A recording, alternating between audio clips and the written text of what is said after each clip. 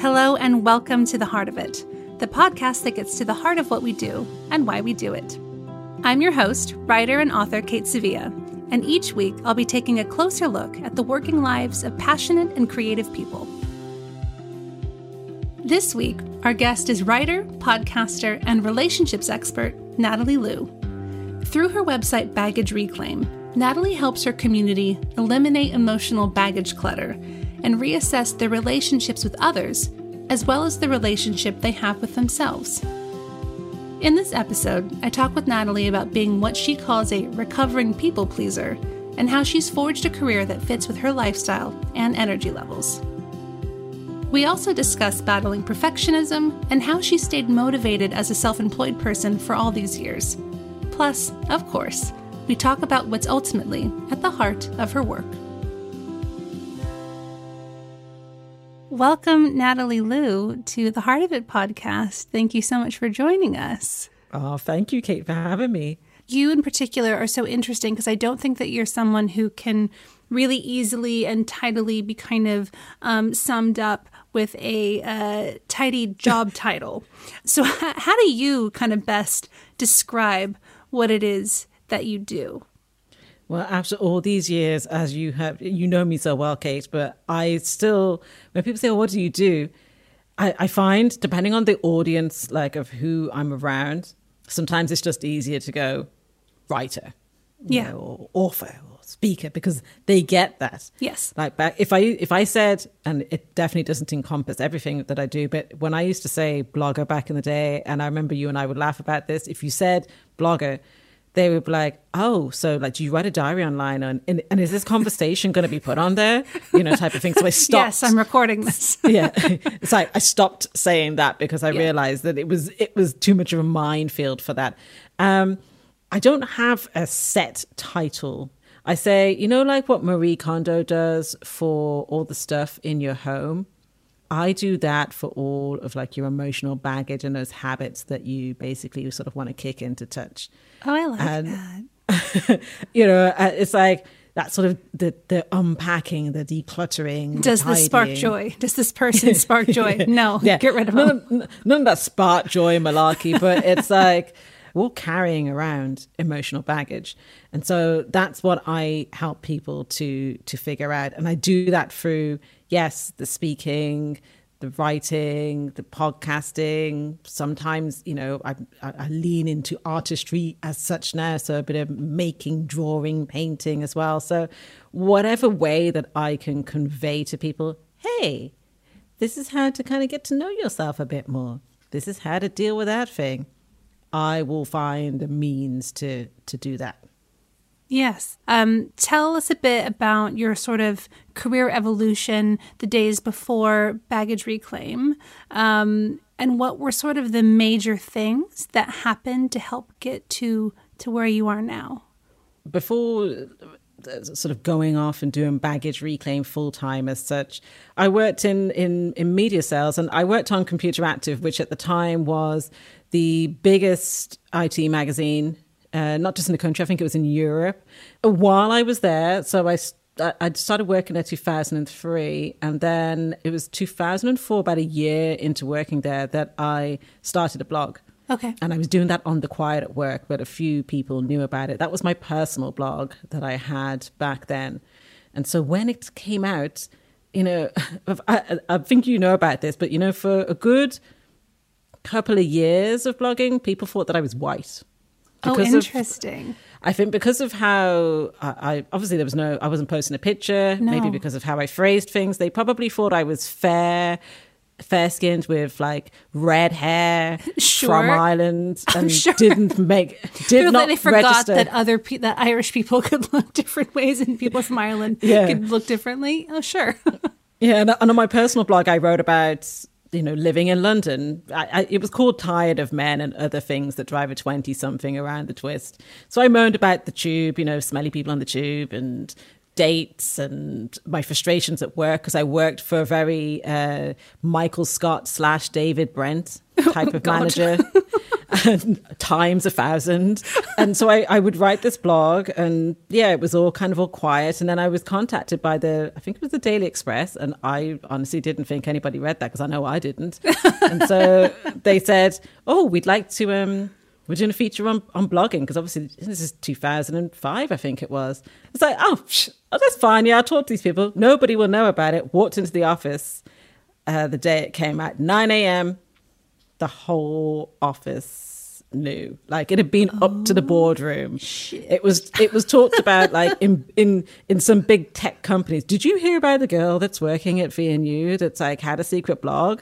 And yeah, like clients knew about it. It was like big IT brands. Like, it was very, very funny, like the whole thing. But what did they say to you? well, I think that they were just really, they had a good look through it, and they realized that I wasn't doing, I mean, to be fair, like calling my boss David Brent times 1,000, they couldn't disagree. They were like, this is very accurate. It's fine. Yeah. So I didn't get into trouble for it, but it meant that I suppose I had to be careful, because I already had quite an audience. You know, this is back in the day, you could start a blog and you'd get an audience relatively quickly. Yeah. I was like 10,000 readers a month, I think, back then, wow. or something like that. Yeah, that's good. Everybody was reading my blog. What a weird, that's so like early noughties as well. The idea that now, 15 years later, like your boss will follow you on Instagram, or your mother-in-law does, or everyone just kind of, the kind of dynamic of it is just so much different to what blogging, and blogging is much more personal than Instagram. They're very different things, and which is part of what made it so good as well. But what an interesting dynamic to have at work. And how long did you kind of last there with everyone kind of knowing about your blog? It was a good couple of years. And I'd started Bambino Goodies about a month before I had my first daughter. And that was like a kid's lifestyle blog. Even though I didn't call it that then, it was just a place for me to share things that I was purchasing. Yeah. And while I was on maternity leave, it started to amass readers, because it really kind of struck a chord with people, like somewhere that was sharing cool stuff for kids. There wasn't really anything like that around at the time. Yeah. I was given a promotion while I was on maternity leave, which is unusual. Yeah. But it required me to come back to work, like, I think it was something like the 4th of January. My eldest was 8 months old at the time. Okay. So I went back in on January 4th, and I discovered that I had no desk, no phone, no laptop. It was just so disorganized. I was going to my manager, and he was saying, oh, I don't know what your job is. You need to go to the director. So I go to the director. No, he does know what your job is. Go back and talk to your manager. Like, back and forth we were going. And it's like, this feels very, very weird and disrespectful. Then I went and sat down with HR, and I was like, I'm not putting up with this. You guys figure out what it is that you're doing. And in the meantime, I'm going back on maternity leave. And I walked out of there. I contacted a co-worker who was working somewhere else at a creative management consultancy. They offered me some freelance work. I registered as self-employed and decided I was going to have a go at running Baggage Reclaim and Bambino Goodies full time. Good for you. Moments like that, I think, it's like when people are made redundant or fired or pushed out, I don't want to say it always ends up being a positive, but in a weird way, if they had been like, here, Natalie, here is your new job description. I'm really excited for you to get started. Let's get to work. That probably would have completely... Maybe, I mean, I love playing the whole like sliding doors game, but that probably would have altered or delayed your kind of full evolution into going freelance and working for yourself. Yeah, actually, I 100% agree with you, because a couple of months before I became pregnant, it was a surprise pregnancy. I had been offered a job at another media company, which it was actually a freelance role. So it was like, oh, I get to go self-employed. And no word of a lie, I gave him my notice, and the guy ghosted me. Sure. That seems like the kind of thing you would ghost. I could not believe it. I was like, oh my God, like, I've just given my notice in and this guy's ghosted me. And so they, of course, when I gave my notice in, they were fighting to hold on to me. So I leveraged it into more money. Good. You're like, it was just a tactic. Yeah. Good. And of course, they never knew that the guy ghosted me. But the funny thing is that when I found out I was pregnant, like literally 2-3 months later, I was like, yeah. okay, this is why that has come about. Yes. And I think that, you know, I'm 43. I'm of a generation where we were told, oh, women can have it all. You can have the career and you can have the family and you can do whatever you want. And you must go to university and you've got to do all the things. And you get in there into these, for instance, corporate environments, and you look around and you go, I don't want to do any of these people's jobs. No, thanks. Yeah, it's like, is this what all is like about? Because if it is, they can have it right back. Yeah. So what was interesting, though, is that even though you know that something isn't right, and that, like, I was writing and I was already having people say to me, hey, you know, I love what you're doing on your personal blog. And this was like summer of 2005. And I was sharing sort of the epiphanies that I was having about my commitment issues and my low self-esteem. And people were saying, you're talking about me. We need to hear more of this. Please share more of your relationship advice. Please share more of your insights into life. That's how I started Baggage Reclaim in September 2005. But I was very good at my job, but I looked at everybody in the company. I didn't want anybody else's job. And that's always a sign, you know, that you're not into it. I was very good at it. I enjoyed it, but I didn't want anybody's job. And what I did have the sense of was feeling like, I feel like I want to write and create more. But it was like, but that's not I'm the generation where it's like, if it's not a job, where they tell you it's a job, then it's not a job. And if it's not a business that somebody else is doing, then it's not a business. And so when I said that I was leaving a pretty well-paid job to go and write my blog full time, they all looked at me as if I was smoking crack. They were like, what? Yeah. Bear in mind, I must clarify, I only lasted 4 days. I went in on January the 4th, and I was back out of there like 4 or 5 days later or something like that. Yeah, fair enough. I'm surprised you lasted that many days. Yeah, but the thing is that I needed that experience to give myself the permission to be like, actually, you could have a go at this thing. If it doesn't work out, but I didn't really think too deeply about that, I could go back and get another job, as they kept telling me for the next 10 years. Oh, if your little blog thing doesn't work out, you know, you've always got a job here, you know. And like they literally said that like up until like, I don't know, 4 or 5 years ago or something like that. But it gave me the push, because you're right. If I'd gone back and the job was there and everything was there, I'd have been there until something else had to come along and push me, because I would have been like, well, I can't leave because look at the amount of money that they're paying me. Yeah, money it really just can stunt your growth and kind of work as a detractor from the thing that you maybe actually want to be doing. What really strikes me about your career is that you really are a true organic influencer, because you've been doing this for so long and you really were an early adopter to so many different things. I mean, you even had like a really awful incident with a troll that involved a court case, which was kind of unheard of at that point. You've used different mediums, different platforms. You've published 6 books independently when indie publishing was still pretty new. Now you have nearly 25,000 Instagram followers. And you were a very early adopter to social media, and you have a podcast. And I want to talk to you in more specific detail about your podcast in a sec. But what really strikes me is that that's a lot of self-motivation. That's a lot of kind of watching trends, watching an evolution of a space, because being an influencer was not a thing when you and I kind of first started out. What do you think sets you apart? And what has really kind of allowed you to grow such a large and long-lasting community online?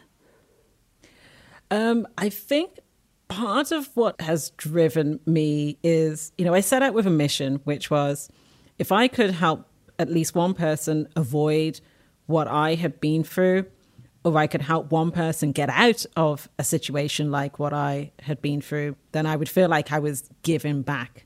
Because I knew, based on big transformations that went on in my life, and actually the support that I had from community, like through my blog, sort of how beneficial it can be when you allow yourself to be seen and you allow yourself to be helped or to help others. Like, bearing in mind, I've helped a hell of a lot more than 1 to 2 people. Yes, just a few more. And like Baggage Reclaim is what, like 15 and a bit years old. I've helped a hell of a lot more than, than a couple of people. But I didn't have this whole thing of it's got to look like this, or it's got to be this way, or I've got to have like the book deal, or I've got to be in the gang, or what, these things that are often metrics. But what has actually kept me going is that sense of mission and vision. I have tried to follow my own creativity, sort of follow that sense of, Seth Godin puts it really well, where he says, who are the people you're seeking to change and what is the change you're seeking to make? And that means that no matter what you do, whether it is through podcasting, speaking, writing, influencing as such, making, drawing, painting, dancing, whatever it might be, that if that's the core thread running through everything, then you're always doing what you set out to do. I've also found, I think, that I've really remained very, very focused on speaking on what I want to speak on. And I've been aware of things that are going on, the different trends and how things are shifting, and I've been willing to adapt there. But what I think has remained at the heart of it is it's that whole, what message do I have to share? How can I help somebody help themselves? And that's helped me to sort of stay in my own lane. That has not always been easy. I've had some very dark periods in this where it sometimes felt like a lot to carry. Yeah. Sometimes, like what I do.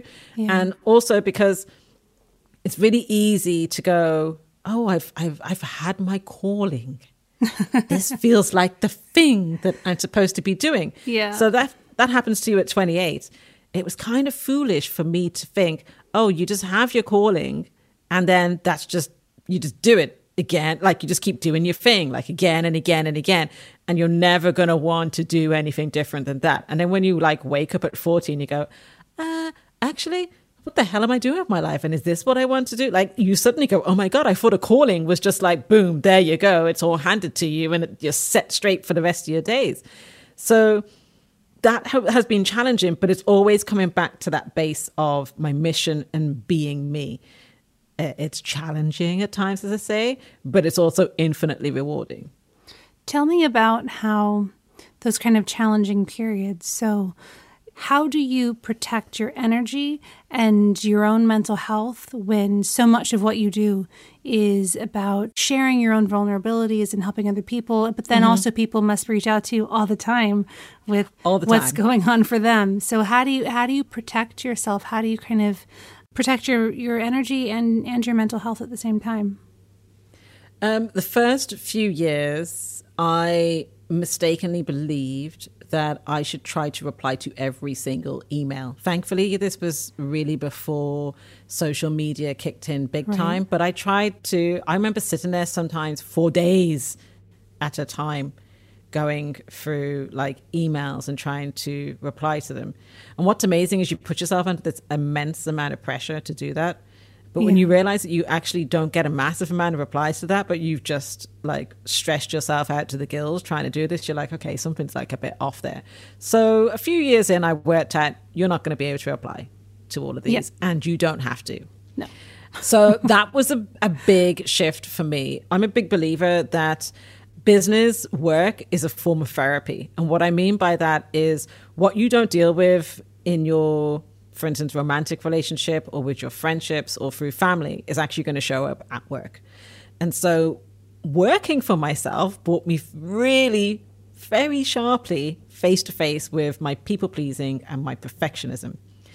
And it forced me to acknowledge, one, I've been the worst boss I ever had in the sense of how much I expected out of myself, the amount of pressure that I put on me. You know, it's this sort of grandiose thing like, oh, just going to expect me to do the equivalent of 3 weeks worth of work in like a week. It's just insane. And putting yourself under that pressure. But what I stopped doing was having this expectation that I can and should do all the things. And that evolved over time. But the really big hard stop on that one was when my father passed away in March 2017. As a result, I ended up taking about 7-8 weeks off. Yeah. Because, of course, you have to get to the funeral first, and then you still need some time. And so I literally went from all the things that I've been doing down to like a skeleton, like just doing the absolutely bare minimum. And even though it was very, very difficult, my emotions were all over the place. I sometimes, spending a lot of time on my own. Weirdly, this calm sort of descended on me. But after about 7-8 weeks, I could hear myself going, oh, you need to get back to work. You need to get back to work. You got to get back to it. That little demon inside. Yeah, you can't be having all this time off. So I went back to work and I didn't fit back into my old life case. No. I could not do all the things that I had previously done up until that point where he passed away. And I wrestled with this for the next couple of months and arrived at my 40th birthday and spent the 2 weeks before turning 40 having a complete meltdown. Okay. And then literally like 2 days before my 40th, this calm descends on me and I'm like, okay, I know what I need to do. And wow. Over the next few days, I let go of most of the freelance people who were doing stuff for me. Mm-hmm. I had moved into like a workspace around a corner from my house. And I said, actually, I'm going to move back home. Okay. I went on my summer break, came back. And one day I turned to Em, my husband, and I said, today is going to be the last day of the podcast. And that was like, I think, early October 2017. Okay. And I basically slowed right down. I didn't have any concrete plan. In fact, I didn't allow myself to have a plan. And this got me to evaluate really what mattered. And I discovered that a lot of the things that I thought would cause the sky to fall down if I didn't do them, I sent an email newsletter like every week for something like 13 years. Oh my God.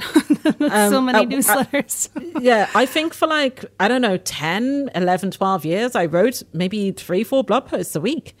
And so when somebody emailed me one day while I was on this break, maybe it was several months in, and I'd sent out an email newsletter, and she goes, I just wish you'd make up your mind and decide whether you are going to be sending like a weekly newsletter or not. And I was like, girl, fuck you.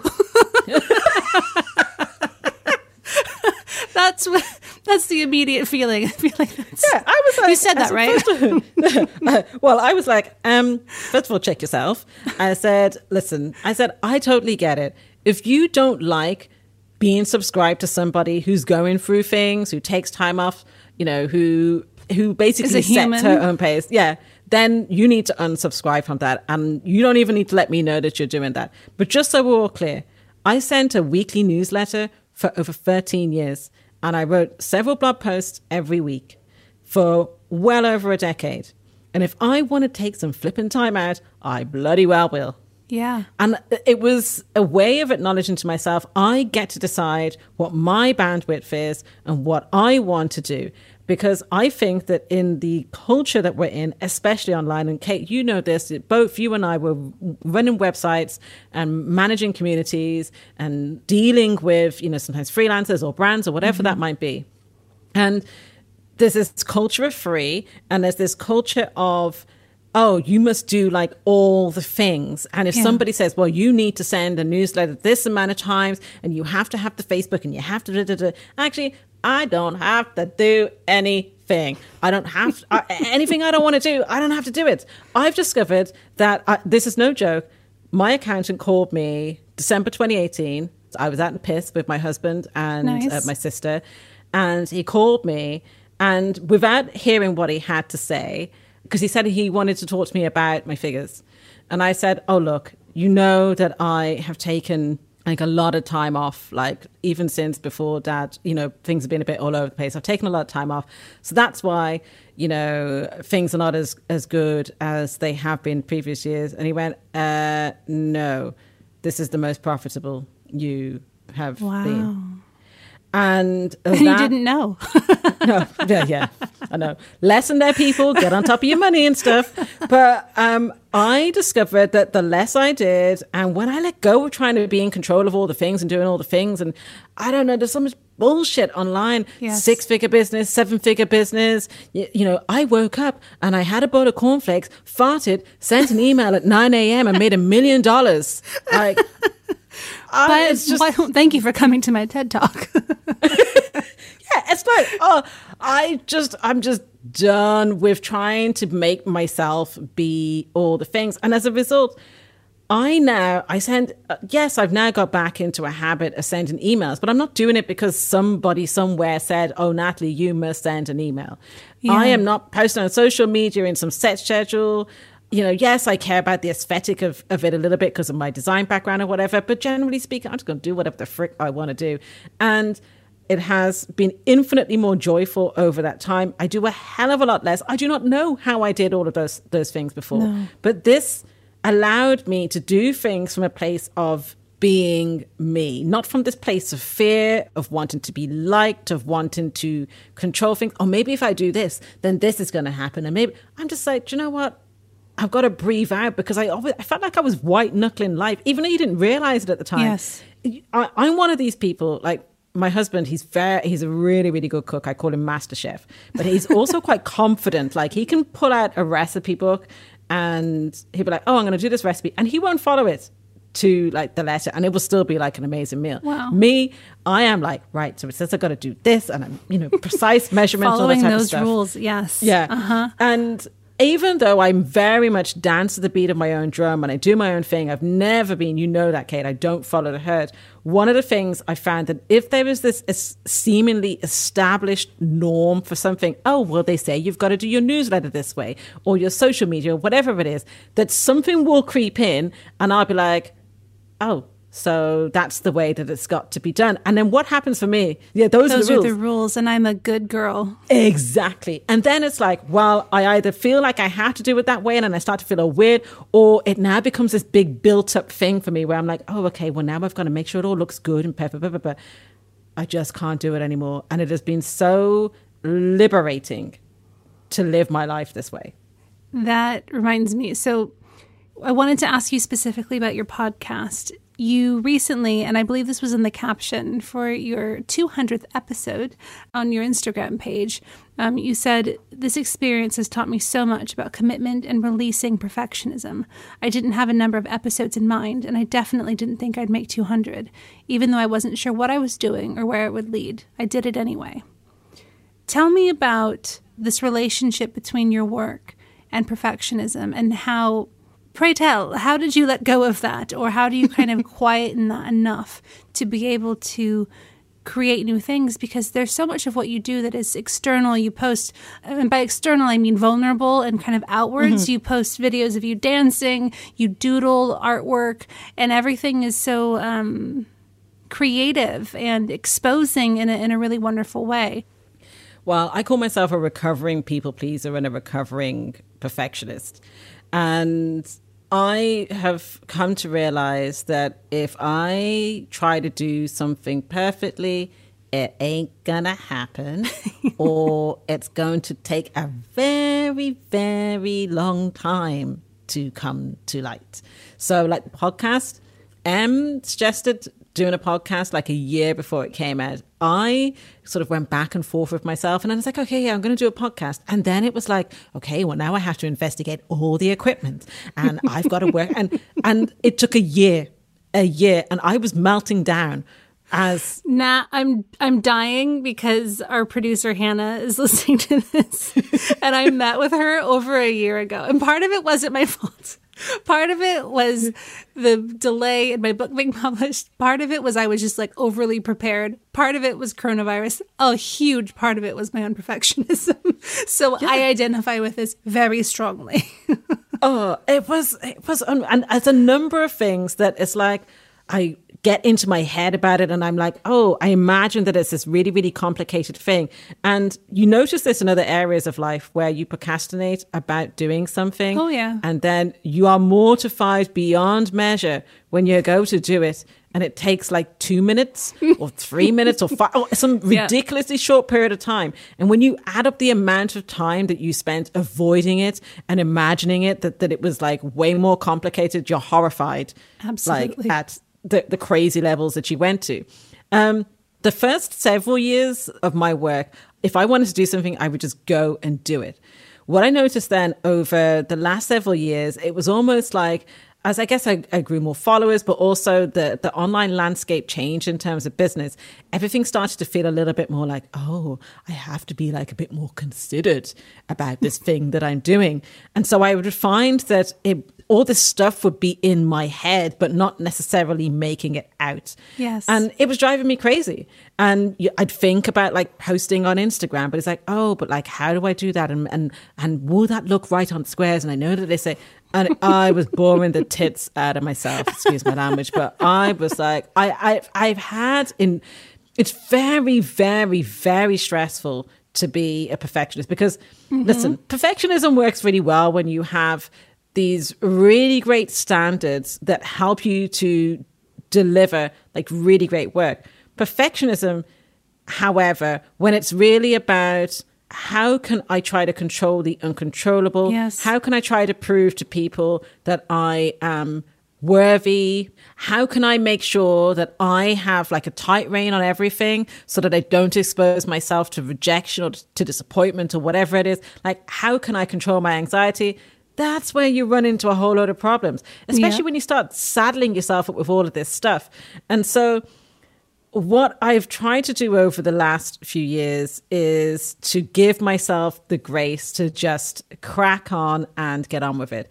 The podcast was not going to happen if I had to have perfect episodes, if I had to have every and and deleted out of it. It wasn't going to happen if I was like, well, I'm going to do this podcast, but I then have to be featured in like some magazine or newspaper about that or whatever. So it took 80 episodes. And I must point out, I've enjoyed every single episode that I've made, but it took making 80 episodes to go, oh, do you know what? I don't want to do a podcast that has 5 different segments to it. That's what 80 episodes, 5 different segments. Every week. I know. Well, because I'd seen some of the podcasts. Well, that was and I the like, right okay, way to do it. This is the way to do it. But I needed to make the first 80 to then get a sense of, oh, this is how I want to do it. And do you know how that happened?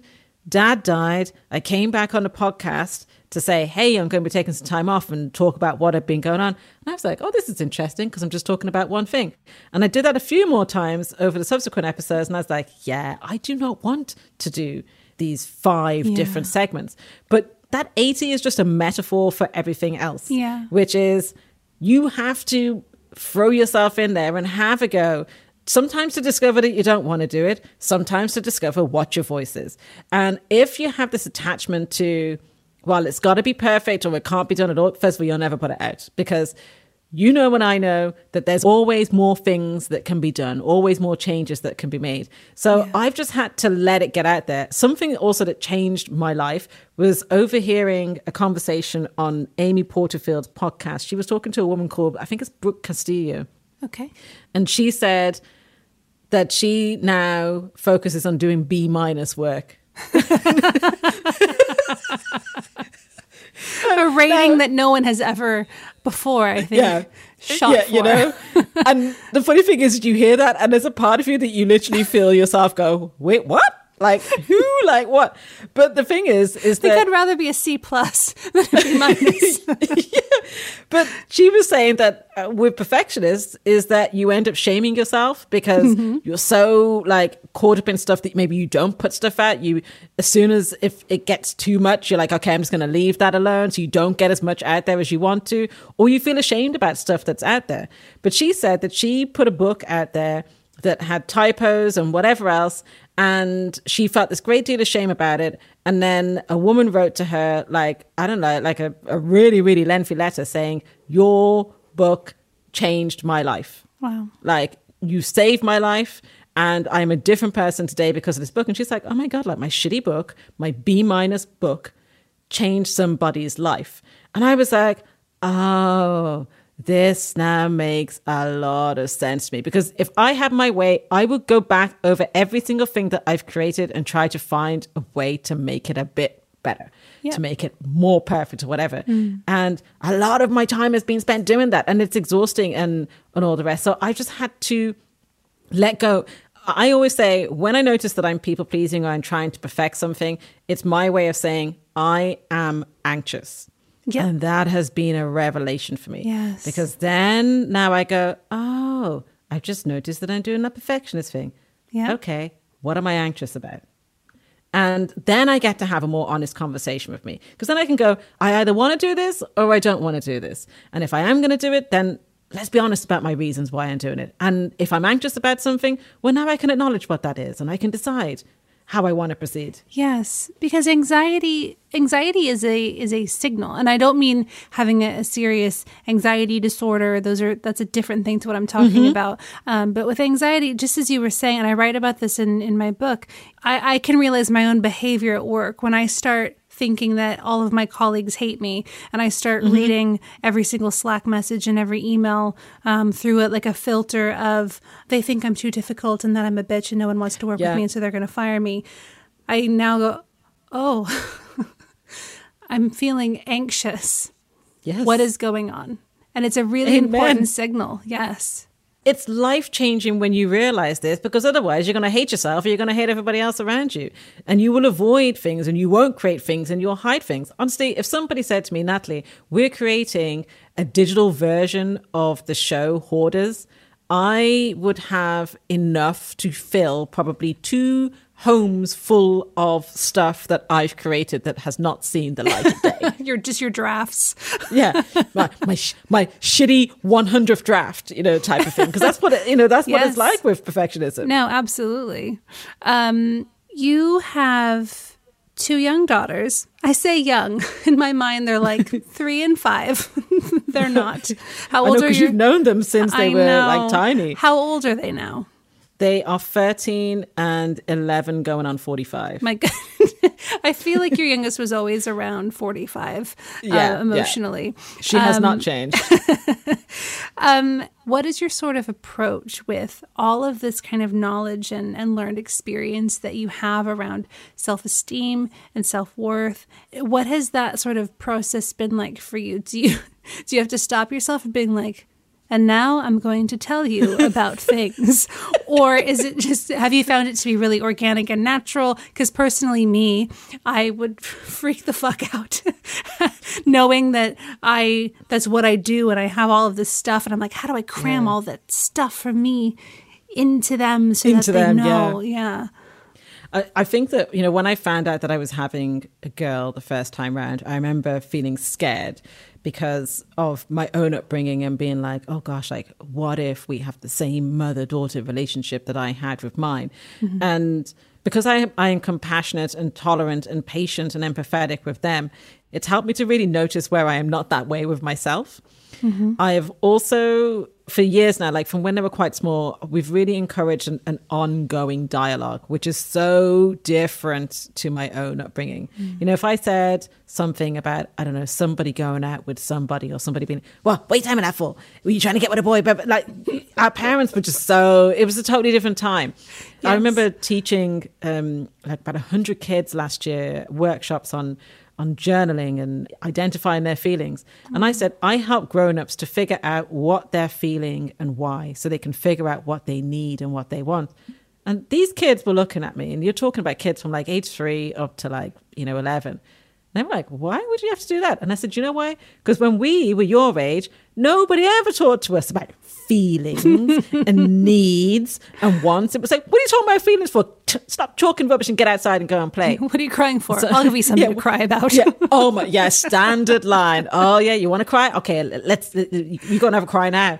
So with mine, there's a part of me that's like, when my eldest started secondary school, I went through a period of anxiety. Oh my God, you start to imagine, and then she's going to be invited to a party and somebody's going to spike her drink. Maybe somebody's going to offer her a Coke. This is just from starting secondary school, like at age 11. Somebody's going to try it on with her. What if somebody tries to I hear so much that my mind can get very busy. But what I try to do is have an ongoing dialogue. And it's not always easy. Like our youngest, I think I've mentioned to you before, has really struggled with anxiety, really triggered by coronavirus. Yeah. There was a bit of it there before, but this is really, it's been a very, very tricky year for her emotionally, and obviously trying to support her. So it's the dialogue thing is really important to me, because if you talk to your kids about anything and everything, so you talk about the small stuff, they will come to you about the bigger stuff. If they know that they can ask you whatever questions they want to ask you, and even if you're a bit like, oh my gosh, like I'm dying of mortification that they asked me this, that you will still talk to them. There is this sense of this trust that you're not trying to be like best buddies or whatever with them. You're trying to say, hey, like I'm here for you. I see you. I want to know what's going on in your world. And it helps you to notice the patterns that are going on in their life as well. Because when my eldest would come home and she would be like, oh, I played on my own today. This is when she was young. I played on my own today. Or she'd hung out with some completely random person who I'd never heard of before. If that happened a few times, I would know that she was going through emotional turmoil because she was maybe struggling to hang out with her usual group of friends. Understanding all of this from having all those other little light conversations that we'd had would then help me to understand what they need. As they get older, you know, my eldest loves coming home and telling me the stories from school. And sometimes I am sitting there listening and inside I am going, oh my God, I'm dying. Like, I can't believe that she is like telling me like this You're stuff. Like, yeah. I'm sometimes like I'm a deer, like in the headlights of the stuff that she's telling me. And, you know, I'm sure people think I'm pretty unflappable. But oh my gosh, like life for Teenage a girls. Teenager. Oh my gosh, it's so different to how it was. Like when a lot of it's the same and a lot of it isn't. It's weird. But my kids are funny, like where they overhear me having a conversation with a friend about her dodgy boyfriend who she's just had to break it off with. And my 13-year-old walks in and she's like, yeah, Mom, I think she's going out with a yandere, which apparently is a Japanese word for like a stalker type guy who gets really, really intense and wants to kill everybody in her presence type of thing. Oh, yeah. But my kids, I think, have aspirations at some point later in life to be running baggage reclaim or something. They're very, very astute. I'm sure. Little nutters. Oh, I love that. Usually I wrap things up by asking, you know, Natalie Lou, what do you think is at the heart of what it is that you do? But firstly, we've already kind of touched on that because you have this very clear, authentic kind of core mission, I think is how you maybe put it on your website about helping people.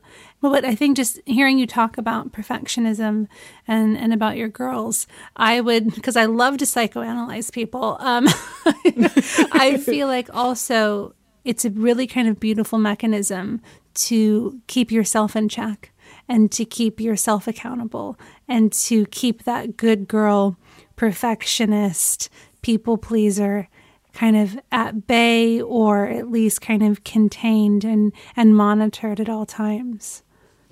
Like, that is probably one of the most honest and real things that anybody has ever said to me, Kate, because that is the absolute truth of it. You have literally got to the heart of it. Because one of the things I've realized is you can sit around and you can shame you for having your background, for your experiences. You know, at times, and, you know, I've been very candid with you about this, where I have given myself a hard time for, I don't know, not being given certain opportunities, sometimes feeling like you're left out of it, passed over. Sometimes, you know, when you hit 40 as a society, but also online, it's like you're kind of excluded out of the narrative and stuff. Yeah. And if somebody had said to me, oh, you will be doing what you're doing for 16 years and you will basically, yes, you'll have community and you'll have people in your camp who kind of look out for you, support you, but you will basically have had to write your own books. Like you will have had to publish yourself in order to publish. You will have to have created your own opportunities. I'd have been like, oh, I wonder, I might have been like, oh, I don't know if I want to do that. But I've realized that when I speak on the things that I think make me weird, that other people get to see themselves. And I realize that I really am not fucking weird at all. No. And by being very honest about who I am, in the sense of, a lot of people will say to me, I feel as if I know you. And of course, I'm probably only really sharing, 5-10% max of my life. And I don't share in the raw. I'm very boundaried about that. But living my life out loud and sharing my experiences and also sharing my observations of others and relationships and life in general has helped me to be that recovering people pleaser, to be that recovering perfectionist. Because if I allowed my inner perfectionist and people pleaser to run rampant, my life would be total shit show. Mine too.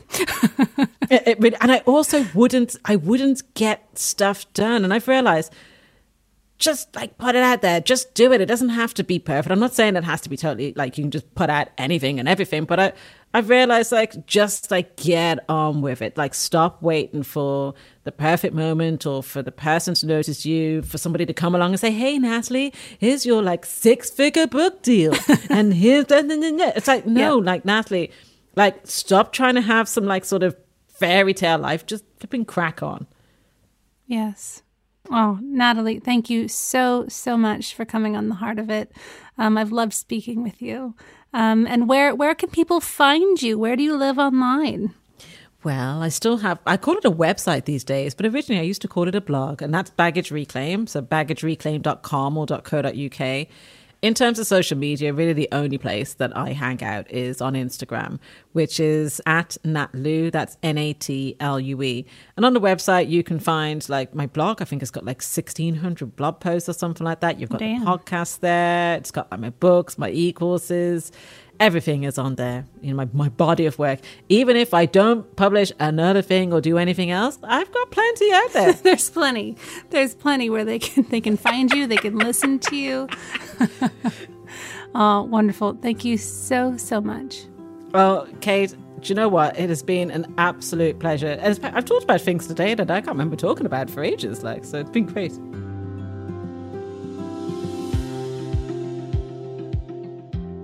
I've known Natalie for a long time, but this is the first time I've ever interviewed her, and I loved finding out more about her life before Baggage Reclaim and how she's built up such an incredible community despite the fickleness and the chaos of social media. Natalie's views on perfectionism and how she learned to, as they say, feel the fear and do it anyway, really made me think about all of the things I've put off and denied myself creatively because I was too afraid of not being perfect. This podcast included. Is this something you've struggled with too? I'd love to hear any thoughts and stories about overcoming perfectionism that you have. Give us a shout at Heart of It Podcast on Instagram. Thank you again for listening to today's episode. You can subscribe to the podcast on Apple Podcasts, Spotify, or wherever else you may get your podcasts from. And you can follow us on social media at Heart of It Podcast.